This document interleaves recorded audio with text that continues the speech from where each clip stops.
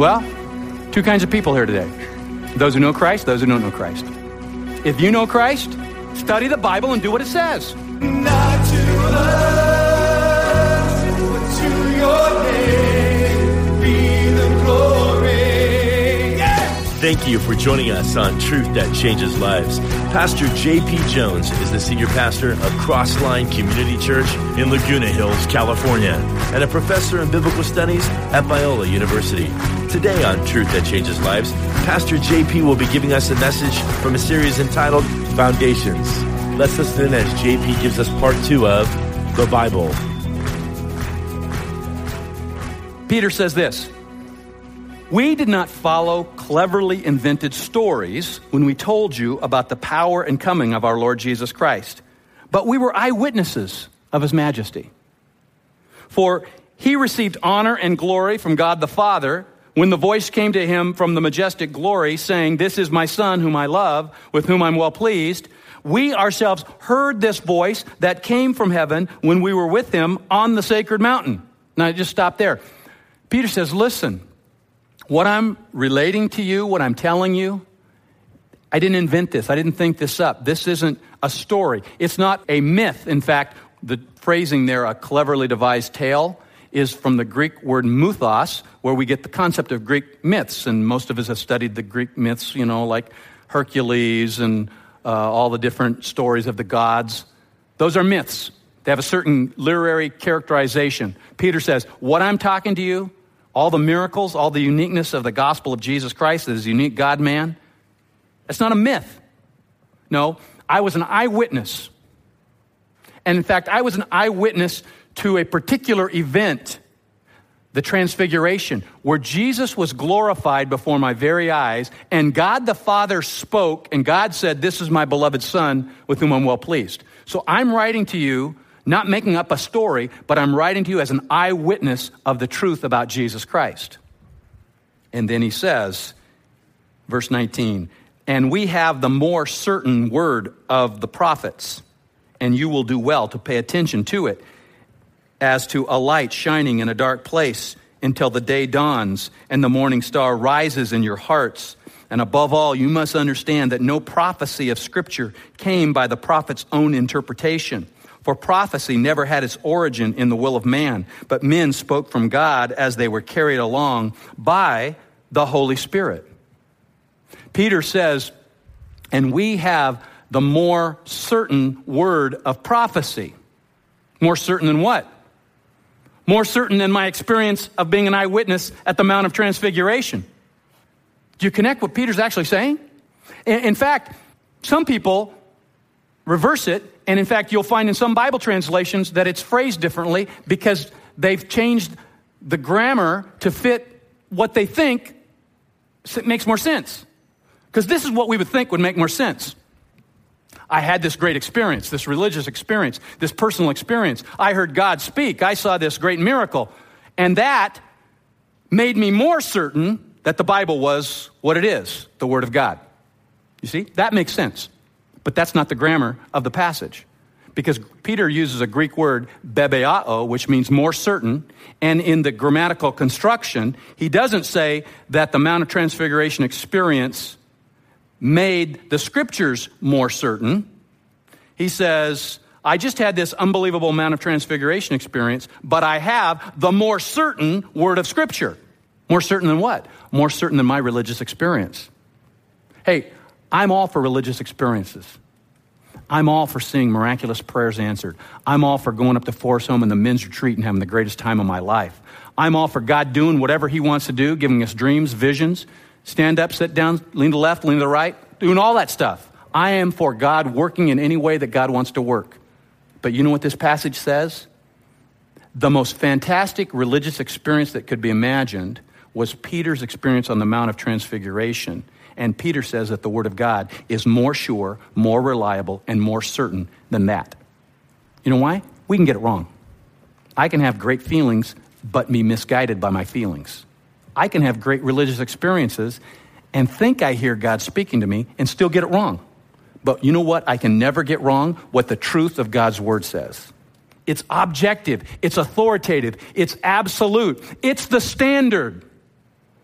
And that's why Peter says you do well to pay attention to it. Because this is what you need to know about it.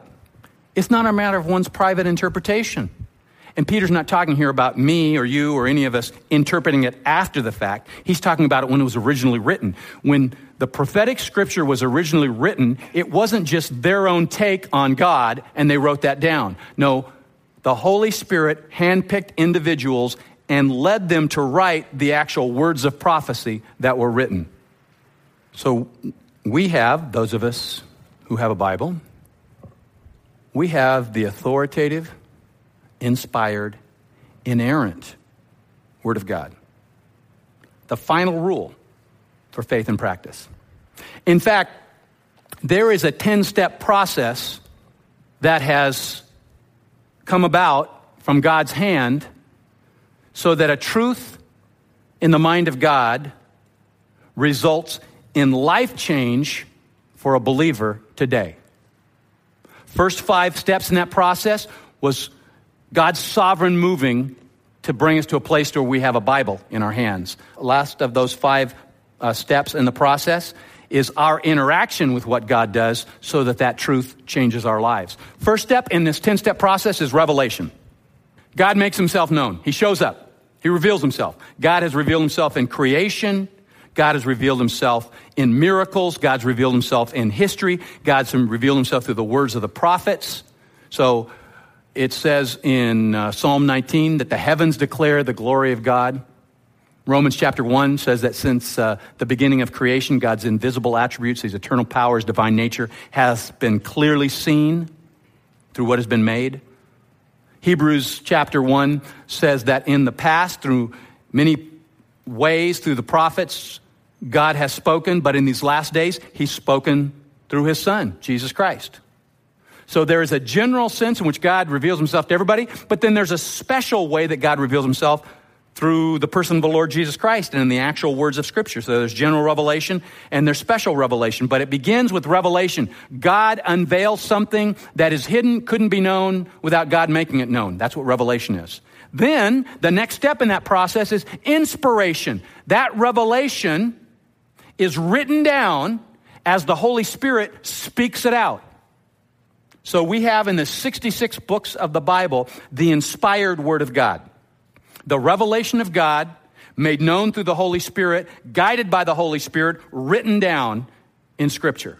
There's revelation and then there's inspiration. And then the next step in this process is canonization. And canonization is the process by which God led his people to discover those books which were truly inspired. So both in the period of the Old Testament and in the period of the writing of the New Testament, all kinds of things were being written. That's why today, we've got some scholar at some university who wants to tell us that, Christianity's gotten it all wrong all these years, and really the Gospel of Thomas or the Gospel of Judas, that's really what we ought to believe. Well, why is it that we don't believe that? And instead we believe in Matthew, Mark, Luke, and John rather than Thomas and Judas? Well, canonization is the process. The word canon is a Greek word that literally means reed or stick. It described a plant that used to grow along a river.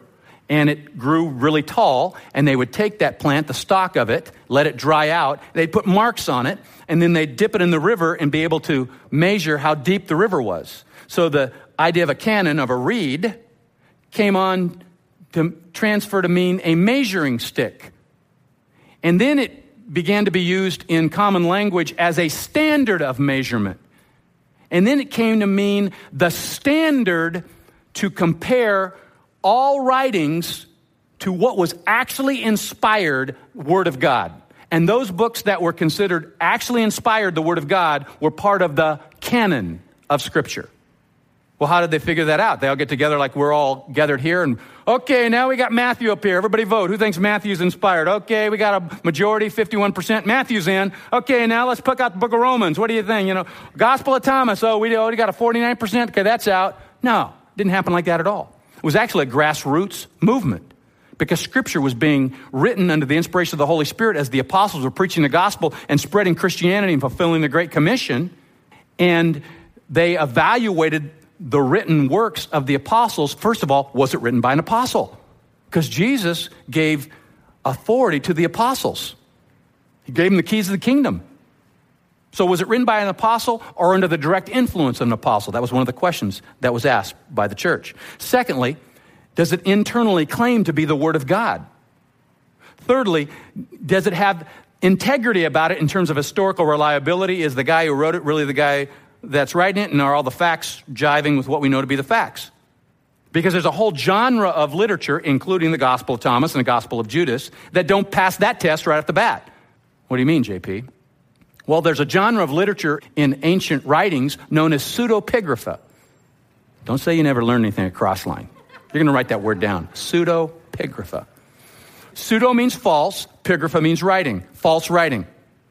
See, if I wanted you to read something, I would write it and attach a name to it that I thought you would believe has authority behind it.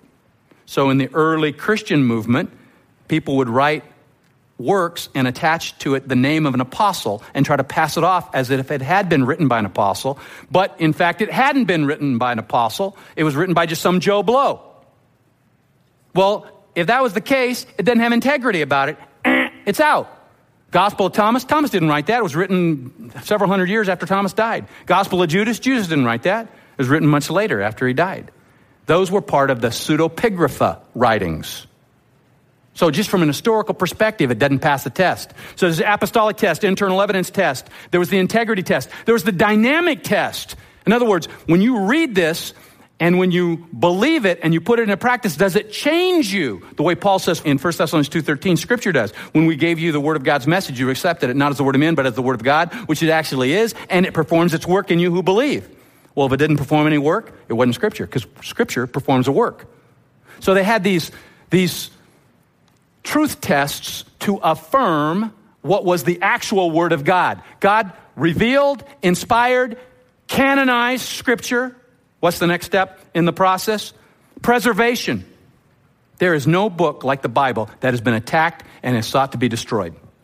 We know that within our lifetime, how within communist countries and Muslim countries, there's Bible burnings and there's the banning of Scripture and there's censorship of the Word of God. But if you go back historically, it's far worse. In fact, in 303 AD, the Emperor Diocletian, and this is a time when the then known world was ruled by Rome, the Emperor Diocletian issued an edict that had all Bibles to be burned, and anyone founding a Bible, not only they burned the Bible, but they burned the person who had it at the stake. And they burned thousands of copies of Scripture in 303. And yet, what do most of us have here today? Bibles. Because God preserved His Word. So there's revelation, inspiration, canonization, preservation, and then there's translation. That's where the original autographs of Scripture, that is, the writings in Hebrew, Aramaic, and Greek, get translated into another language. And the Bible is the first book that has ever been translated from one language to another. That's just an historical fact. The first book ever written that got translated from one language to another language is the Bible. It's the Hebrew Scriptures, translated in 250 BC from Hebrew to Greek. It's known as the Septuagint. And since that time, the Bible has been translated into more languages than any other book that's ever been written. By far. In fact, you could take the top 10 books ever published, and you could total up how they've been translated into other languages and total up all those translations, and it wouldn't equal to the number of translations from the one book, the Bible, into all the languages of the world. In fact, there are agencies and organizations that exist today just for that very purpose, to actually learn languages that have yet been formulated into written form, taking those sounds and the linguistic aspects of the language, putting them in an actual alphabet and written form, and then using that to translate the Bible into that language. So there's revelation, there's inspiration, there's canonization, there's preservation, there's translation. And the result of that is now we have a Bible in our language that we can read and study for ourselves. So what are we going to do about it? Well, the next step is observation. Read it for yourself. Don't take my word for it. Don't just say, well, the preacher said all this stuff, must be true. Read it for yourself. You can read the Bible for yourself. In fact, you should read it. In Revelation 1:3, it says, blessed are those who read the words of this prophecy. 1 Timothy 4 says, give attention to the public reading of Scripture. Read the Bible. Study it. Memorize it. Without a doubt, the greatest habit I ever developed in my Christian life is just daily reading the Bible, bar none. In fact, I was telling someone before the 9 o'clock service that, I've had the privilege of going to a lot of conferences, retreats, seminars, education, master's program, postdoctoral work. I've studied. I've had that blessing. But there's no doubt that in terms of my personal beliefs, it's been my daily reading of the Bible that has influenced what I believe and why I believe it more than anything else. My personal theology has been shaped more by personal Bible study than somebody else teaching me what it says. Read it for yourself. Observation. Well, what's the next step? Interpretation. So that's saying, reading it is, what does it say? Interpretation is, what does it mean by what it says? Now you have to dig a little deeper because you want to understand what was the intent of the original author writing to the original audience. But you're trying to understand the meaning. So you're looking at the context and the history and the background, and you're looking at the words and the meaning of words, and you're making observations, and you're processing those so that to help you understand, what does this really mean? Not what other people think it means. What does it actually mean when it was written? That's interpretation. It's both a science and an art. I'll be real honest with you. There are techniques to ask questions and to dig deep and to study, but there's just also there's an art to it. It's if you've been doing it for a while, there's an intuitive sense in which you pick it up. Well, there's observation, there's interpretation, then there's illumination, because this isn't just kind of something we're just doing on our own. This is a Holy Spirit-led process. And illumination is the work of the Holy Spirit showing me the spiritual principles in a text that was written 2,000, 3,000 years ago from a particular author to a particular audience, but because it's inspired by the Holy Spirit can use that text in my life today and speak to me today, personally. There's an illumination that happens. Paul says in Ephesians 1, he prayed for the Ephesians church that God would give them the spirit of wisdom and revelation that they might know God. And Jesus said in John 16 that the Spirit of truth would guide us into the truth. He will take of mine and glorify me and bring to remembrance all the things that I said. So the Holy Spirit illuminates to us how Scripture applies to our lives. Then there's application. What am I going to do about it? I've read it. I've interpreted it. The Holy Spirit has spoken to me about it. Now, am I going to do what it says or not? And James says, prove yourselves doers of the word, not merely hearers who delude themselves. If anyone is a hearer of the word, not a doer, he's like a man who looks at his natural face in a mirror, and once he has left, immediately forgotten what kind of person he was. But the person who looks intently at the perfect law, not having become a forgetful hearer, but is an effectual doer, this man will be blessed in what he says. Just do it. Do what it says. And what happens when we read and interpret and respond to the Holy Spirit and do what it says? Transformation. That's it. Transformation. 2 Corinthians 3, 17 and 18. Where the Spirit of the Lord is, there's liberty. And we all with unveiled face behold as in a mirror the glory of the Lord. We are being transformed into his image from glory to glory, even by the Lord, the Holy Spirit. A truth in the mind of God becoming life change in a believer today. Because God revealed, inspired, canonized, preserved, translated, and we observed, interpreted. The Holy Spirit illuminated it to us. We applied it in the power of the Spirit, and the Holy Spirit changes us to become more like Jesus Christ. What are we going to do about that? Man, what a brain dump. What are we going to do? Well, two kinds of people here today. Those who know Christ, those who don't know Christ. If you know Christ, study the Bible and do what it says. It's real simple. Study it for yourself and do what it says. If you've never read it before, start somewhere. Matthew, John, Romans, Psalms, Proverbs. Read it and do what it says. If you're here and you're a seeker, you got questions, you're not even convinced you believe this is true, please do not take my word for it. Don't. Read it for yourself. In fact, I have a Bible I would love to give you. No strings attached. I'd like to give you a Bible. You can read it for yourself. I'll make a recommendation. You start with the Gospel of John. There are 4 Gospels that give the story of Jesus, Matthew, Mark, Luke, and John. John writes, and he tells us why he wrote in John 20. He said, these things I have written that you might believe that Jesus is the Christ, the Son of God, and believing you have life in his name. So he writes about who Jesus is and how believing in Jesus leads to eternal life. There's 21 chapters in the Gospel of John. My encouragement, take the next 21 days, take 3 weeks, read a chapter a day, and just ask yourself, do I think this is true? And if it is, how can it change my life? Just think that. Ask yourself that every day. Take a chapter a day for the next 3 weeks. Read it for yourself, because I am thoroughly convinced that one of two things will happen if you do that. So I'm preparing you up front. One of two things will happen. You will come to the place where you believe that this is the Word of God and that Jesus is the Christ, but you want to live your own life and not believe in him and surrender his lordship. Or you will come to the place that you believe this is the Word of God and Jesus is the Christ, and you want to have a relationship with him. John says, I've written these things that you might believe that Jesus is the Christ, the Son of God, and believing you have life in his name. You see, the Bible's not the Word of God because I believe it is. It's the Word of God because it is the Word of God. And that's what we believe. What a great message for all of us today. Pastor JP provides us with great insight. That is why we'd like to make it available to you on CD. Just get in touch and mention today's date. We'll send it your way for just $5. Or if you'd like to support this ministry, you can write us at Truth That Changes Lives, 23331 Moulton Parkway, Laguna Hills, California, 92653. Or give us a call at 949-916-0250. That's 949-916-0250. For your gift of $25 or more, we will send you a signed copy of JP's new book, Facing Goliath. Please join us every Sunday at 9 or 11 a.m. at Crossline Church in Laguna Hills. The address is 23331 Moulton Parkway, Laguna Hills, California, 92653. Or check us out on the web at crosslinechurch.com. We're going to get to the address and phone number again in a moment. But before we do that, Pastor JP, do you have any insight from today's message?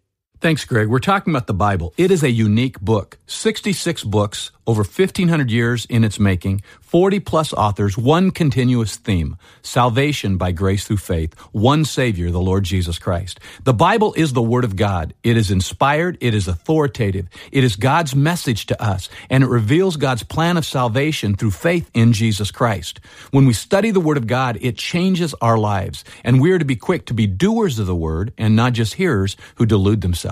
You see, I'm aware that as you're listening to this, there are two kinds of people. Some who already believe in Jesus Christ as their Lord and Savior, and others who have not yet come to a place of belief in Jesus as their Lord and Savior. To those who already believe in Jesus Christ, the application of this message is simple. Study the Word of God and do what it says. Study the Word of God and grow in your faith. Study the Word of God, put it into practice, and grow in your love for God and love for neighbor. For those who are seekers, for those who have yet to put their faith in Christ, here's the simple application. Study the Word of God and see what it says about Jesus. Study the Word of God and ask yourself, is this the way of salvation? How can I know God? How can I be in a personal relationship with God? You see, the Bible speaks about Jesus Christ in every page. In every page of Scripture, Jesus is the Lord and Savior. But in particular in the New Testament and in the Gospels, and in that message, the Gospel of John gives us a clear word about Jesus. And the Gospel of John tells us this: to as many as received him, to them he gave the right to become children of God. If you want to know God, study his word and believe on Jesus Christ, whom he has sent. We want to help you in your relationship with Christ. Please get in touch with us at Truth That Changes Lives, 23331 Moulton Parkway, Laguna Hills, California, 92653. Or call us at 949-916-0250. On the internet, you will find us at crosslinechurch.com. We hope to see you at one of our services every Sunday at our new campus in Laguna Hills. For more information and directions, please go to crosslinechurch.com. Please join us next time on Truth That Changes Lives. The cross before, the world behind, no turning